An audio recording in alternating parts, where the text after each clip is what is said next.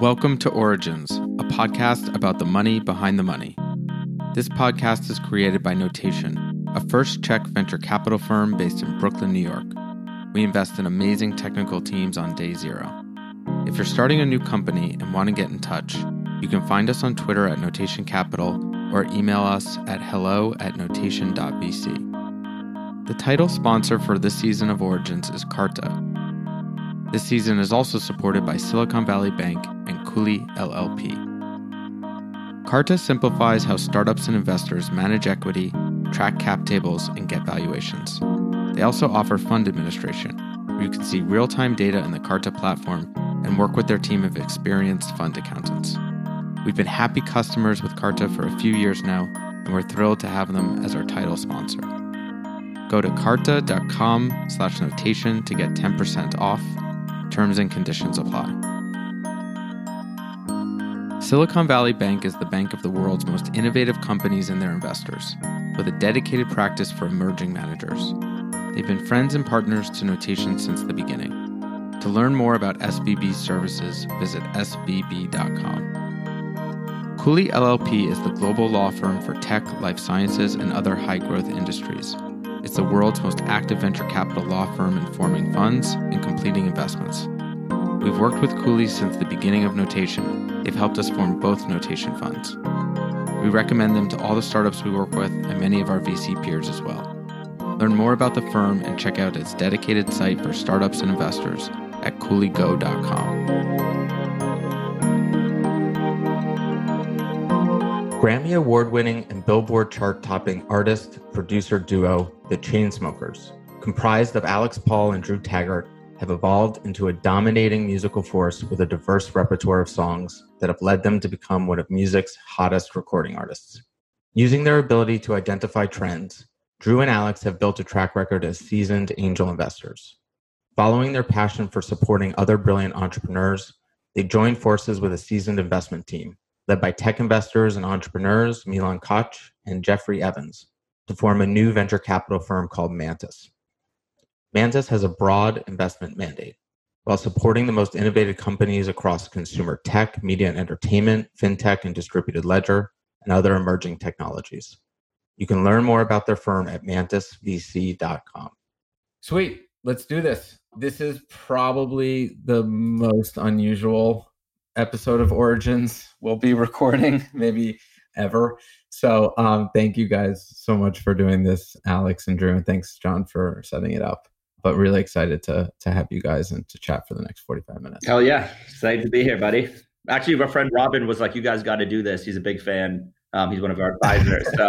So I think where we should start is just a little bit about you guys. You know, you can start as early or as recent as you want, but a little bit just about you guys, where you guys grew up, how you guys met, how you got into music, that sort of thing.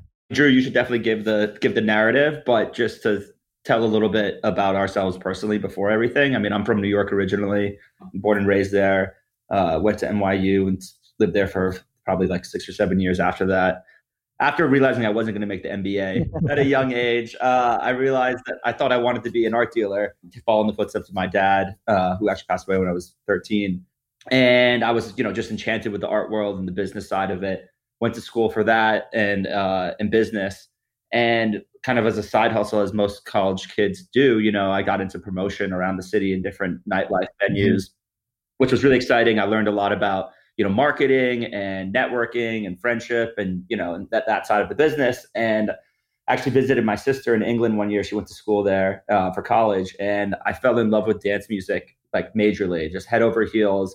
I couldn't get enough of the scene out in Bristol, UK. When was this? Was this like 90s? No, this is like 2000s? Yeah, this is like 2009 or something, or 8. Okay. And I went back to the US and I just couldn't find what the scene they had created over there. And I was like so frustrated by that. And this is before dance music really blew up in the US and globally.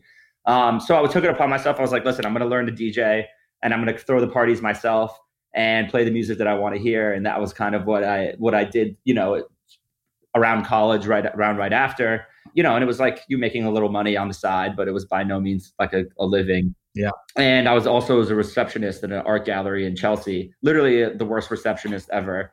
And I worked at this gallery for close to 5 years doing that. And that's when I met Drew. And, at that point in my life, I wasn't getting any younger. I was probably about 28 years old. I was like spending half my life DJing at night, and then the other half behind this desk answering phones and giving tours to school kids in Chelsea. And I really like enjoyed that, but I didn't feel, I began to feel disenchanted with the art world. I just felt like it was such a niche club of people, the upper echelon, super wealthy. And, and the art itself, I just wasn't connected with the same way I was growing up. The really famous artists that we all see in the museums today.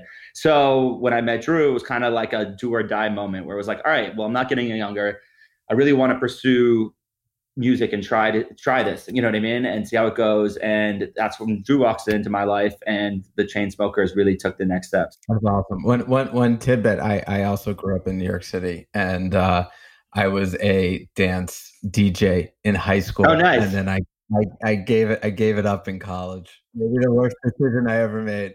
Yeah, I mean, I was DJing at like 13, 14 at like sweet 16s and bar mitzvahs and all the high school dances. But my dormitory proctor was like, nope, you can't bring this stuff in. So I went to boarding school. In college, it was like that was it, and I gave it up. And luckily, returned back to it. Yeah. That's cool. I DJ'd Tuesday nights on Smith Street in Brooklyn. Oh, word! Way ahead of your time. Yeah. So it's funny. It's funny just hearing Alex is growing. It's like so similar to the way that I grew up. I mean, I grew up in a very different place. I grew up in Maine, where there really is a much smaller, almost non-existent music scene, or at least one that is in the genres that I was interested in.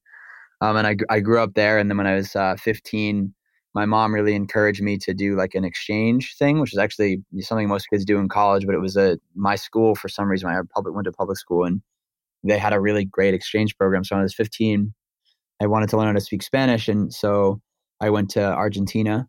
And when I was in Argentina, I thought I was going to be in Buenos Aires, but I ended up being in this town outside of Bariloche in the middle of the Andes Mountains. So I like left Maine to get out of Maine and got put in basically the Maine of Argentina, which was very beautiful, but not what I expected. And it obviously ended up being a very like life-changing experience.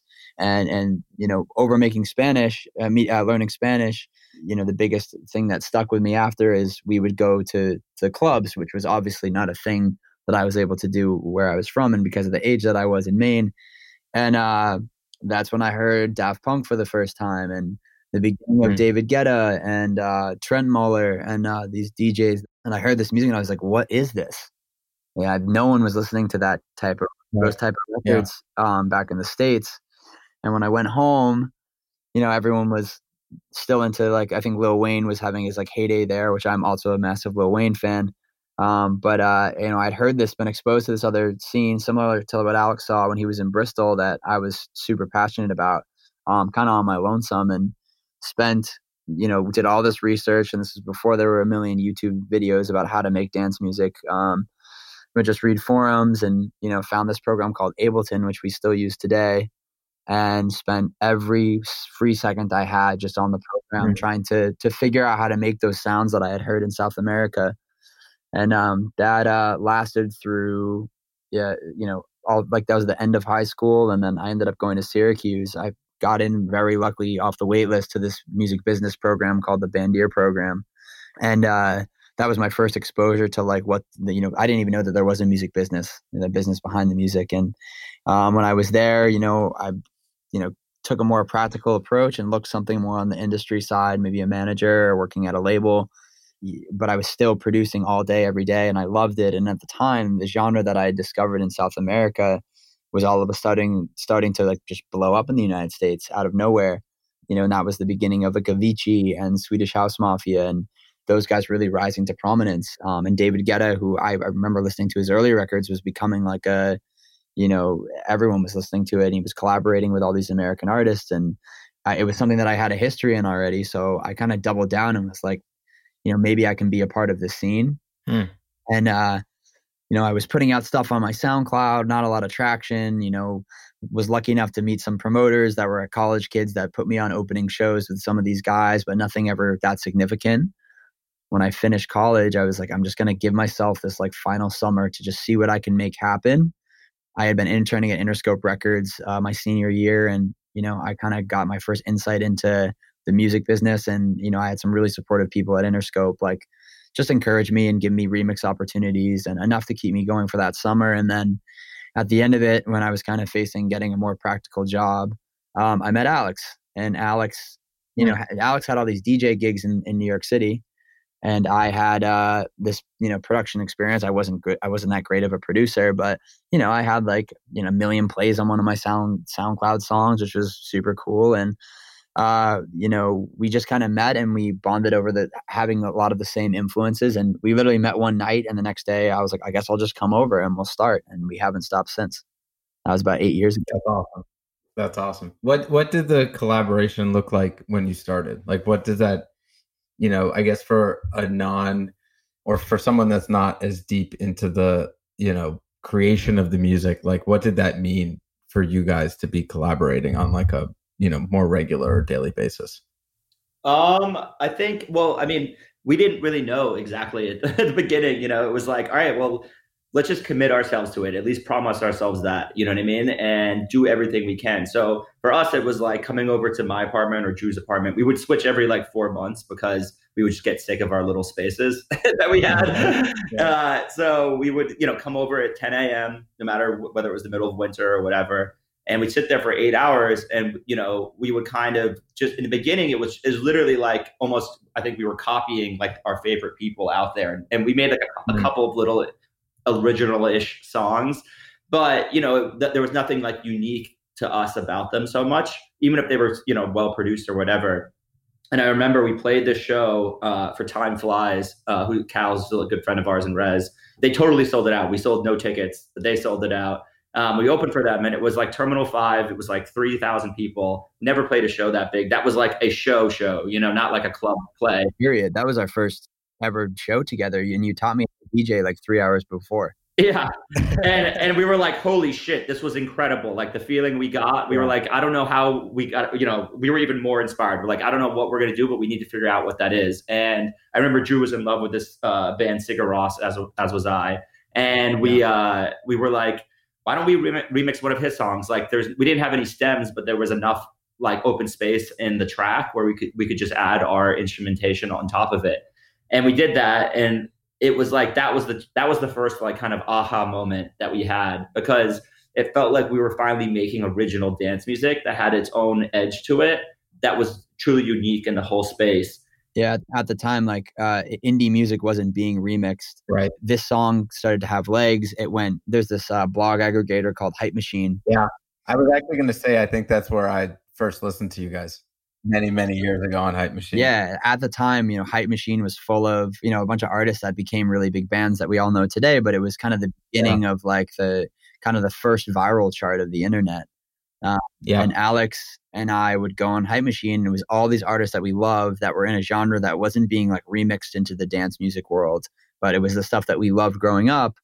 And we had, after the whole Yonzi Sigur Rós remix revelation went number 1 on Hype Machine, we were like, maybe this could be like our thing while we like hone our production chops and build towards having original music. So, this is kind of where our entrepreneur side came in. We would go on Hype Machine, and there'd be, the chart of 50 to 100 artists. And we would send emails to them, begging them to let us do a remix, the ones that we really liked. So we were like asking, these songs were already trending on the internet. Right. And then, 1 out of 50 would say yes. And we'd spend the entire week in Alex's apartment just trying to make a cool remix out of it. And then what we did was Alex kind of figured out a way to not to game the system, but the best way to build a big promotion tool for an unknown artist, which was going on on Hype Machine and looking at every blog that the aggregator combed. And he would find out every blog. He'd make a spreadsheet. He put out every person that wrote at that blog, their email address. And I kid you not, every week when we'd have a new remix, which was pretty much weekly, he would send 500 personalized emails. And these were hysterical. Wow. Like he was totally taking the piss out of any normal promotional email. Just ended up forming these really great relationships with all these kids that were posting on these blogs. and to the point where we had a direct line to every blog on the internet for a minute. And, so we're coming to them with these great remixes of songs that were already trending, which was very, postable content for them. And then they thought we were funny. And so, that ended up parlaying into I think 30 number ones on Hype Machine, which was the beginning of getting our fee from a couple $100 in a nightclub in New York City to, $1,000 and being able to go to a couple colleges around the country. And I'd say that was our first big, okay, we're doing something now. That's a brilliant hack. That is brilliant. I mean, you got to think about the people that get those emails all day long from the labels and PR people that are so generic. And we were just let's try taking a different approach and get their attention. And that was kind of the whole. And the music was good. We were attaching our names to artists like Tupelo and Phoenix and Two Door Cinema Club that already had fan bases. So our thought was at very least, if you see Phoenix, you'll be the Phoenix fans will I'm going to click on this because I like Phoenix. And then they'll be all right, that remix was sick. I'm going to keep following the Chainsmokers along this journey. And we kind of did that with all these different artists until, like Drew said, we had enough of following to build up. And along the way, it was really just about progress for us. We weren't looking for that big break moment where it was suddenly, oh my God, we're suddenly famous and whatever. It was very much all right, we're getting 1,000 plays on our page. Now we're getting 15,000 and so on. You know what I mean? And that progress is always how we've mapped our career, because it's those little steps are what count. Yeah. I mean, I have so many thoughts. I mean, one, just Hype Machine was really, truly a gem of a service in the early days. I've met Anthony a number of times over the years, and he did such a good job with that. But two, my other thought is just like any startup that we work with, or, you guys work with, and I do want to talk about the venture fund. There's always that challenge of how do you just get your first 100, 500,000 users, customers, right? Yeah. And you're doing it in ways that are not necessarily super scalable. Mm-hmm. That's basically exactly what you were doing in the early days. It sounds like for I mean that's become a huge tool for us now and with our VC, because we're going out to founders. I think they identify with us in a real way, and we identify with them because it's we have had that struggle, and and that's such an important thing to see in someone else, and because you really empathize with them and know what they're going through. Yeah. So I'm curious, when you felt like you maybe turned a corner, when did you have to stop sending those 500 emails every day when you started a remix, and when you just started feeling maybe the pull of the market a little bit more, the pull of the fans? I don't think it ever stopped. I think it just changed format in terms of I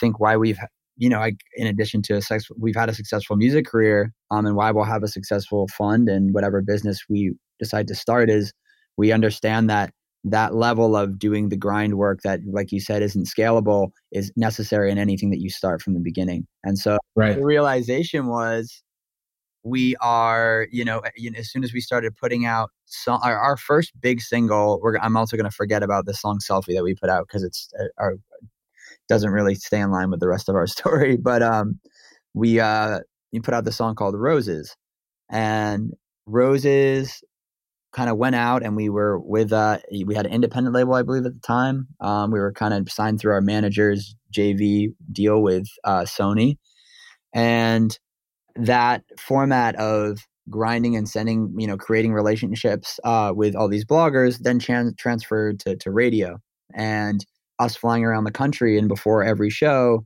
going to 4 radio stations and doing interviews, and just the realization of no one gets where they are without a team and support and good partners. And, realizing that even though at this time, Alex was definitely still sending emails, but we were also then forming relationships with the radio and realizing giving something to promote and giving them content and making sure that they have what they needed to get behind us in addition to the music. Yeah. And there were definitely scary moments. I remember when we were we're not going to do remixes anymore. And it was that was a conscious decision. And we literally stuck to that since that conversation. But it was just we need to, if we're going to, we have to spend, whatever we do, we really have to dive in head first. You know what I mean? You can't, it was what I was doing as a receptionist and DJing at night. We were trying to do 2 things. It's we either have to go all the way on original music, and that's what people know us for, or we don't. We keep remixing forever, and we're just always going to be someone else's, attachment to their song. Right. And then I remember also our manager calling us and being like, we have to stop posting to SoundCloud. And I was like, what? We have built our entire following off of SoundCloud. And he's like, it's Spotify. Like, Spotify is the future. And that's where people are going to be streaming music. It's going to be the same thing, and I was just like, I was so terrified because I was, it was so crazy to me to kind of abandon something that had gotten us to where we were. But it's those kind of also drastic decisions and important moments that like really propelled us forward. And that was like, thank God, Drew said no more remixes. And thank God he was like, trust me, Spotify is going to be important. Wow. I mean, it's also just interesting to think about, like, over the course of the last 10 or 11 years of your career, how much has changed in the technology, piece of music, and how much has changed in the business of music. And I guess you guys have kind of survived and then thrived through a number of those technologies. Well, it's important. Like, actually, one thing that worth mentioning is that, I mean, you're old enough to know this, but like traditionally there was the artist album cycle. You release an album, you tour it for a year, and then you disappear for however long until the next thing's done. Right. And, for dance music, it was so much different. There were so many artists in the category. The fans were like, they were so hungry for music all the time. And there was so many shows and opportunities to play it. And we were just like, I don't want to just put out an album and have to disappear for a year and then work on music that doesn't feel relevant. Like, I want to keep, like, this comes from the remixes. Like, I want to put a song that we made last week tomorrow and then move on to the next project. And everything is going to reflect exactly what we're doing right now and what the trends are and what's happening. And so we went to Spotify and Apple and we're like, how do you guys feel about doing this rolling album idea where we only release singles, on whatever timetable we set, and then we roll it into an album at the end. So, you do have a chapter of music that you can return to, but that totally flipped the whole industry on its head because now we were feeding our fan base with like an IV drip of music all the time. And we weren't giving them the opportunities to say, oh, Chainsmokers are gone. This guy's my favorite artist now. And then come back and be like, we're back. And they'll be like, I'm not so interested in you anymore. This guy's my favorite. So we did that for like 7 years, basically. And it allowed us to kind of be omnipresent all the time, which has its drawbacks as well. But it also like kept all of our fans engaged. And we built such an amazing, team of fans and friends that support us because they never, they were always getting music. And that was and now artists do that all the time. It's literally like the gold standard. Yeah, that's really cool. Drew, you worked at Interscope for I guess a summer, and so obviously you had some interest in like the business of music as well. I'm curious, maybe if you guys could just speak to how you basically have grown the business around you and added to your team, and think about like maybe leveled up or maybe some surprises along the ways in terms of how you've evolved like the business piece of what you do over time. Sure. There's a bunch of things to that, a bunch of components. One thing that we have kind of adopted almost accidentally in the beginning, what we learned from and how well it worked out for us was we find people that don't really we're not too concerned about track record. When we find people to come work on our team or work for one of our businesses, we just want to see that, they're whip smart, they're clever, and they're in a do or die situation. And they're willing to work super hard. And I feel like, when we were first coming up and before we had a booking agency, we wanted the most popular booking agency, that had, the flashiest artist on it. And we assumed they'd have all the connections.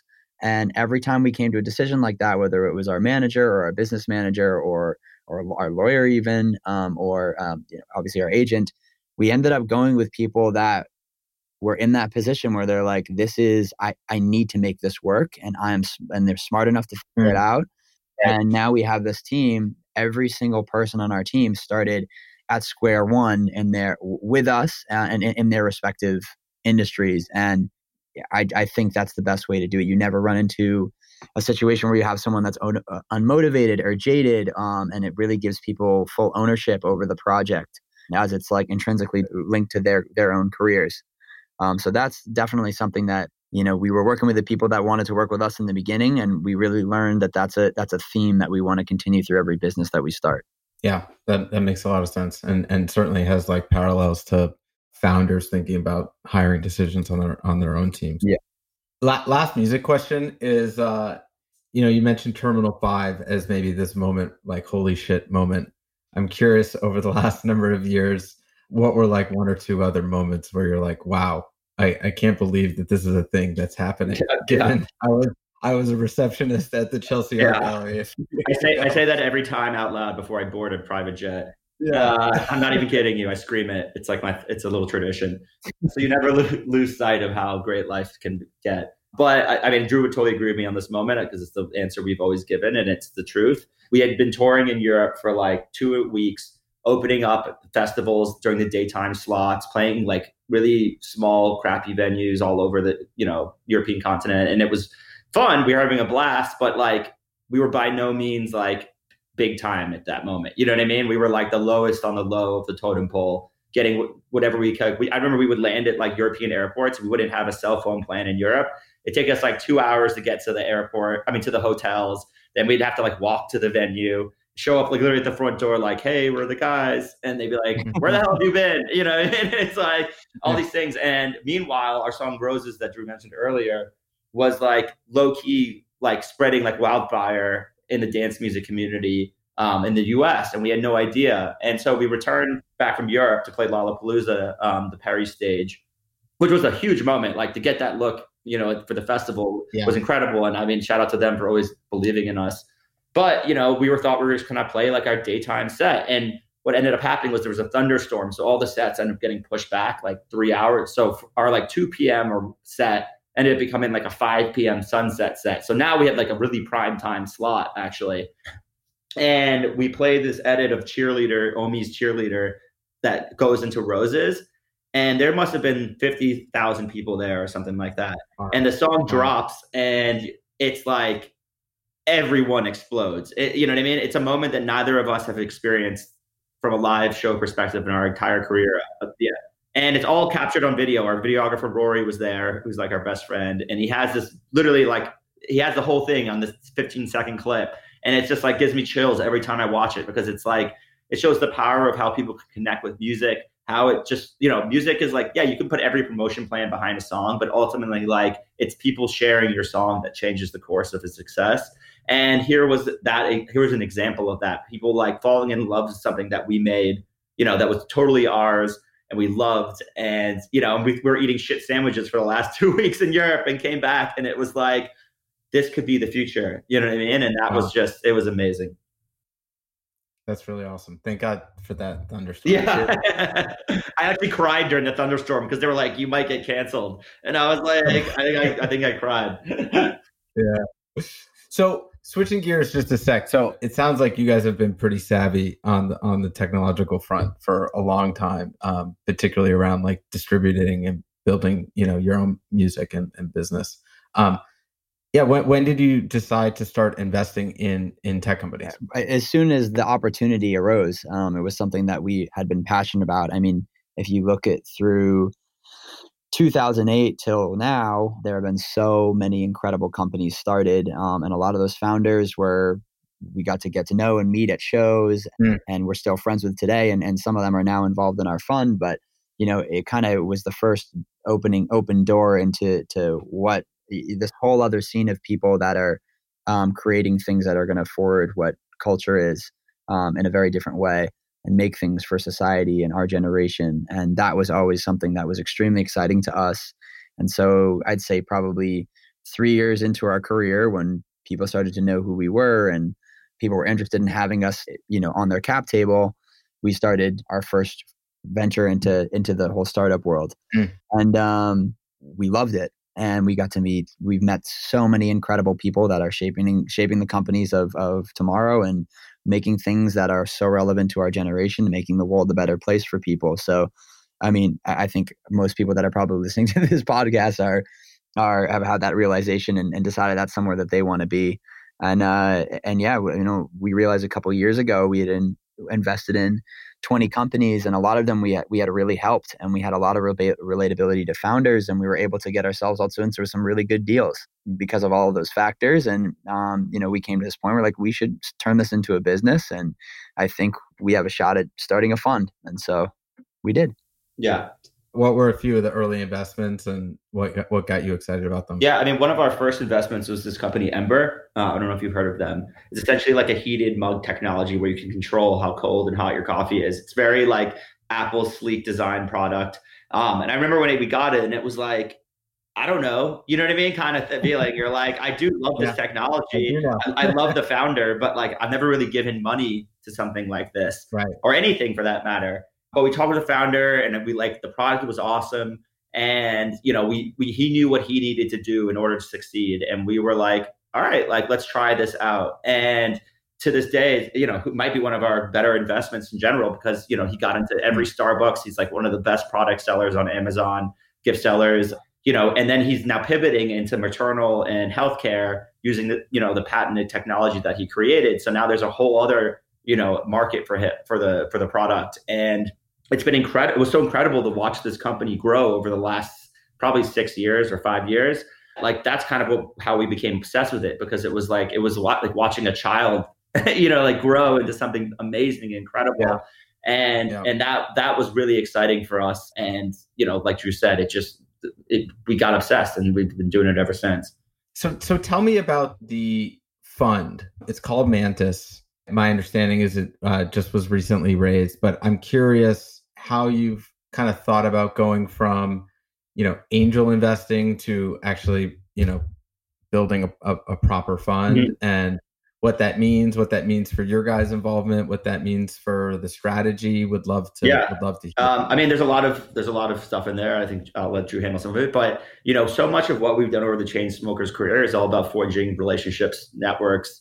Hospitality is a huge part of what we've done, whether that's hosting people pre-show or after show, or our fans, and creating, a space for people to enjoy themselves, but also meet other people that are interesting.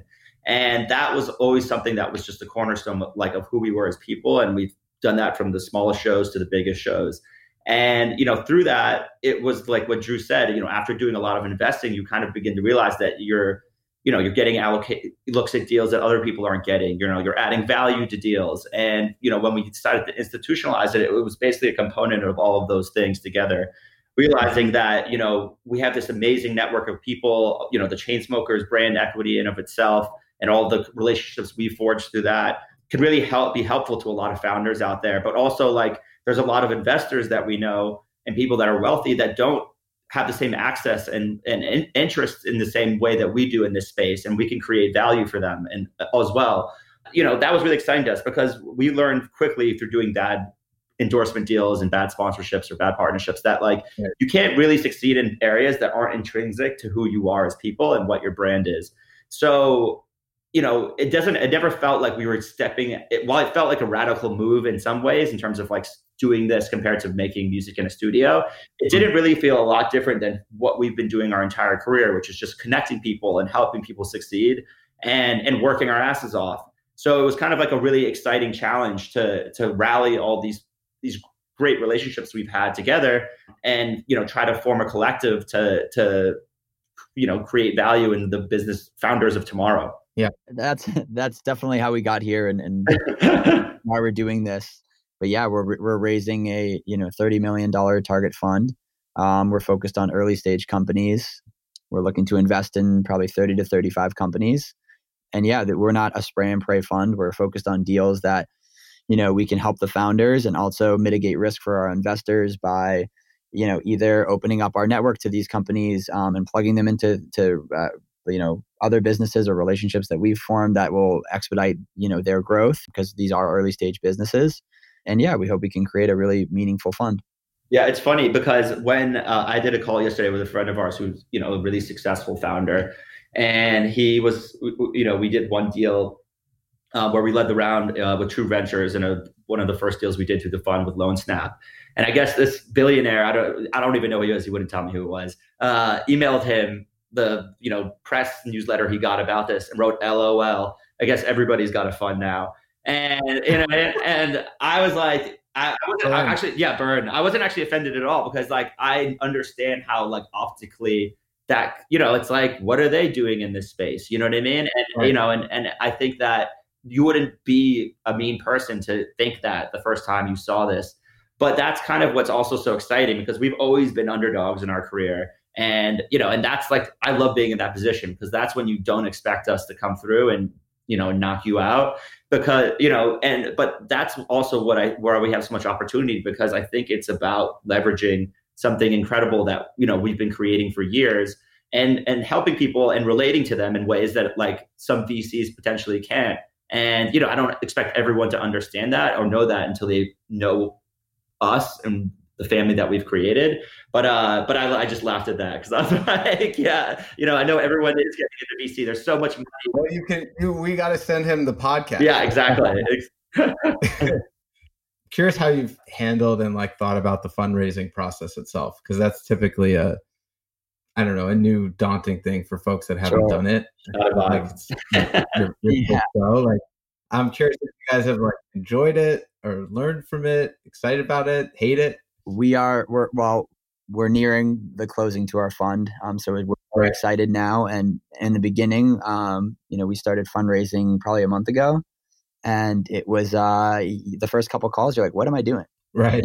Every time every deal we've done in the past has been Alex and my own money. And now, there's all these people that know us and respect our business acumen with how we've handled it in our own career and have insight into the investments that we made. And so they do understand where we're coming from, but you don't know if they're going to they put their money where their mouth is and actually write you a check. So I think, obviously the pitch refines itself over time, but what really has resonated with most of the LPs that we've, got commitments from is just being genuine and being like, this is our deal. This is who we are. This is where we started. Similar to the story we told you about, from the Hype Machine days to kind of how we recreated the release strategy to cater to our fans. And that's kind of gives insight into who we are as business people and how we, add value to our own businesses and, talk about the deals we've done in the past and then say, look, this is what we're trying to do. We know all the aspects of how a fund works and we can do this. And obviously they're taking a chance investing in a first time fund, but we're going after people that fully understand that. And, this is live or die for us. Again, another one of those situations where we have an amazing opportunity to build a multi-generational business that's going to be involved in helping companies that are going to help the entire world. And we can really only go ask, we can do a fundraise one time if you mess it up. So, just being honest and genuine and just removing any type of fluff and just putting yourself out there and being vulnerable, I think has gone a long way for us. Yeah. Yeah. That's good advice. Areas of interest. Like I know I was just digging around. I know you guys have done some stuff in blockchain. It sounds like you guys with Ember have done some stuff around like physical products. Yeah. What are your kind of areas of interest or things that you're most excited about? We're really looking at the consumer as a vertical. It's the area that we understand the most. We've been selling services and products for a while now. And I think that's where we can have the biggest advantage for our investors. So that's kind of, we're looking at it, and that could apply to fintech. I think you mentioned blockchain. I think it's a fantastic technology, but I think it has to be used in a consumer forward facing way where you don't know that you're using blockchain, because that I think is where the platform technology will succeed. Brand stuff is interesting to us as the Chainsmokers. I don't think it's something we're going to really focus on so much through the fund, just because we're not trying to use the Chainsmokers as like a promotional marketing thing for like sock companies. I always use socks as an example. But we really love services that are going to change the world, that identify a problem in a business sector of business that exists and is going after a way to fight it. We're very analytical, and we have a really well-rounded team, like Drew said, that everyone looks at every potential investment very differently, which is really great because, you don't want to just always be looking for reasons for it to succeed. You really need to look at all the reasons why it would not succeed.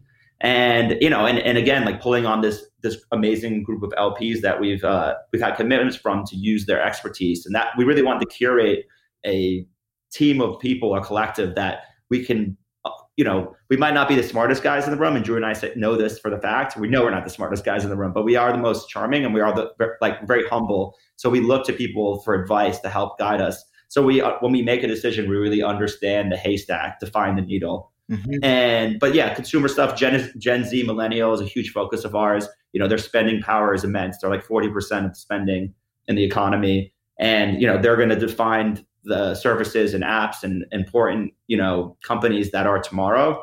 And I think, that's predominantly what our fan base is made out of. So being able to identify those trends is going to be a huge advantage for us. And those are the types of founders that we are interested in. How about music? I mean, music is like, aside, Spotify aside, has been a notoriously difficult place to build software and technology companies. I'm curious, given all your experience using these platforms over the years, how you think about maybe investing in it or not investing in it.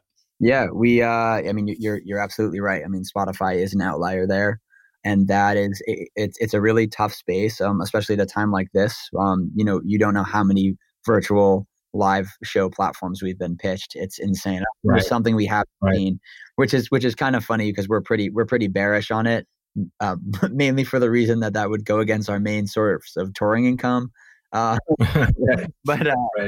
I don't know. I don't think that there have been people that have done really incredible things like the Travis Scott Fortnite concert was something that I can see people paying for. I know BTS did something crazy. They did a virtual concert that was really, really well done. And they sold something like 70,000 tickets. I saw Tomorrowland, and apparently they had a million paying customers. So that's there and it exists. We look at a lot of those deals, but you're right. It's very hard to find one that seems like a real winner. In the music space specifically. So yeah, it's one thing that I wish there was more opportunity in, but and we're also super, we have like that we know the most about. So we're when we get these opportunities, we're not just doing them because we are musicians and our value add is obvious. We're usually much more have the opposite state of mind, which is this probably won't work because we know everything else that does exist in this space. Right. And I guess as musicians yourselves, you probably are maybe the most skeptical of anyone in terms of looking at products in the space. So just last question. How do you guys think about, I guess, your careers as musicians and also Mantis long-term? And, are you as committed to both as ever? Do you imagine yourselves like long-term hanging up the music cleats and, becoming full-time investors? Yeah. I mean, we'll see what happens. I mean, I'm really curious myself. I mean, music, I always make this really paint this really shitty picture of like, if you think of a galaxy, like music is our sun, you know what I mean? Everything revolves around our music. All the opportunities we've had have been created through that platform. And we love it. I mean, it's like not only a creative thing, it's a business thing. It's how we express ourselves. And that's always going to be very important to Drew and me. And, there's no feeling like playing live in front of your fans and hearing people connect with your music. That said, this fund is like planet Earth for us right now, that we live and breathe on this planet. And, I don't want to say it needs the sun to survive, but, this is where we are right now. And I mentioned it earlier, but, we don't take on projects that we don't feel like are intrinsic to what we are and who we're doing, that don't already naturally fit into the world that we've created. We are part owners in a tequila brand. Tequila is a huge part of our show, and starting a new alcohol is a very challenging process, but it's not if it's already such a big part of what you're already doing, going to venues, hospitality, entertaining people. So, in TV and film, we have a TV and film production company that's doing well. We score movies. TV and film inspires us more than anything, lyrically and musically. So for us, it's like, well, we're excited. We want to do, we want to have a fourth and fifth generation of this fund. And we want to keep making albums and performing. And I don't think we have to choose one or the other. Hopefully they both can thrive. I think that our fun, obviously right now there's not a lot of touring going on, so we could focus on the other businesses a lot. But I don't think that's going to change when things come back online, because we're just seeing our touring as an opportunity to meet more people and entertain them and create, opportunities through these different channels for the investments that we make. And, and that's how we plan to use it, because that's how we got here to this day right now. So, we'll see. But I mean, we're pretty like aggressive guys. Like I don't see us like kicking back ever. Like I'm going to die on, in my chair working on my laptop probably. That's fair. Drew, anything to add? Yeah, no, 100%. I mean, it's impossible to say, what the balance will be, but I love the idea of us. I mean, we've been touring 180 days a year for the past 8 years, and I would like to have a less stressful relationship with our touring career. And I think that means like spending our time doing other things like this and, just stepping back and just like kind of, we've done that and we've had that moment, and we want to continue to be, progressive and relevant in the music space. And that's something that we will forever do, just because that's why we started. It was our love for music. And that got us here. But yeah, I mean, this is something that we also equally love. And I think there's time for both. And I think that they are symbiotic. And yeah, I'm really excited for our future. But yeah, no telling what the balance will be. Cool. Well, thank you both so much for taking the time to do this. I really appreciate it. This was so much fun. Yeah. And, my last word would be like, we're so excited about this. I'm really, there's no company we don't want to look at. We're interested in learning everything. And, I think the fundraising part, like, as you know, the fellow VC is exciting, but the second you get that commitment, it's just focus shifts entirely to the investment side. Yeah. And I can't wait to see all the opportunities that are out there and meet other people in the VC space as well, because it's all about that deal flow, and it's really cool. I mean, I can't believe how like welcoming and small the community is, but big at the same time. Yeah. Well, excited to collaborate with you guys, and thanks again for doing this. Super appreciate it. And yeah, excited to do some deals and it's like a mixtape. It's like you can find me at Instagram.com/ChaseSmokers. VC. Thanks guys so much. All right, cheers. Yeah. This podcast was created by Notation. Notation is a first check venture capital firm in New York. We work with technical founding teams from day zero. Notation companies are always hiring. Check out jobs.notation.vc. You can also find us on Twitter @NotationCapital. Thanks to Carta for being our title sponsor. I'm sure you're familiar with Carta. Carta changed the way private companies manage their cap tables and 409A valuations. Companies and venture firms like Robinhood, Flexport, and USV use Carta to manage billions of dollars in equity. Carta also offers fund administration services for investors now. We use Carta at Notation and recommend it to all our companies. Save time running your back office with Carta. Get 10% off at carta.com/notation. Terms and conditions apply. We'd also like to thank Silicon Valley Bank. SVB is the bank of the world's most innovative companies and their investors. Their experts help innovators, enterprises, and investors move their bold ideas forward. Tap into the experience and connections of the SVB team for advice on strategic, operational, and tactical issues and limited partner insights. Silicon Valley Bank is a member of the FDIC. Thanks to Cooley for sponsoring this episode.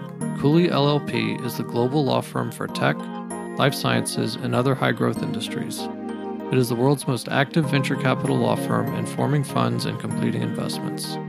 At Notation, we love working with Cooley and recommend them to all the companies we work with. Learn more about the firm at Cooley.com and check out its dedicated site for startups and investors, CooleyGo.com. If you like this episode, please share and remember to tag it with #OpenLP.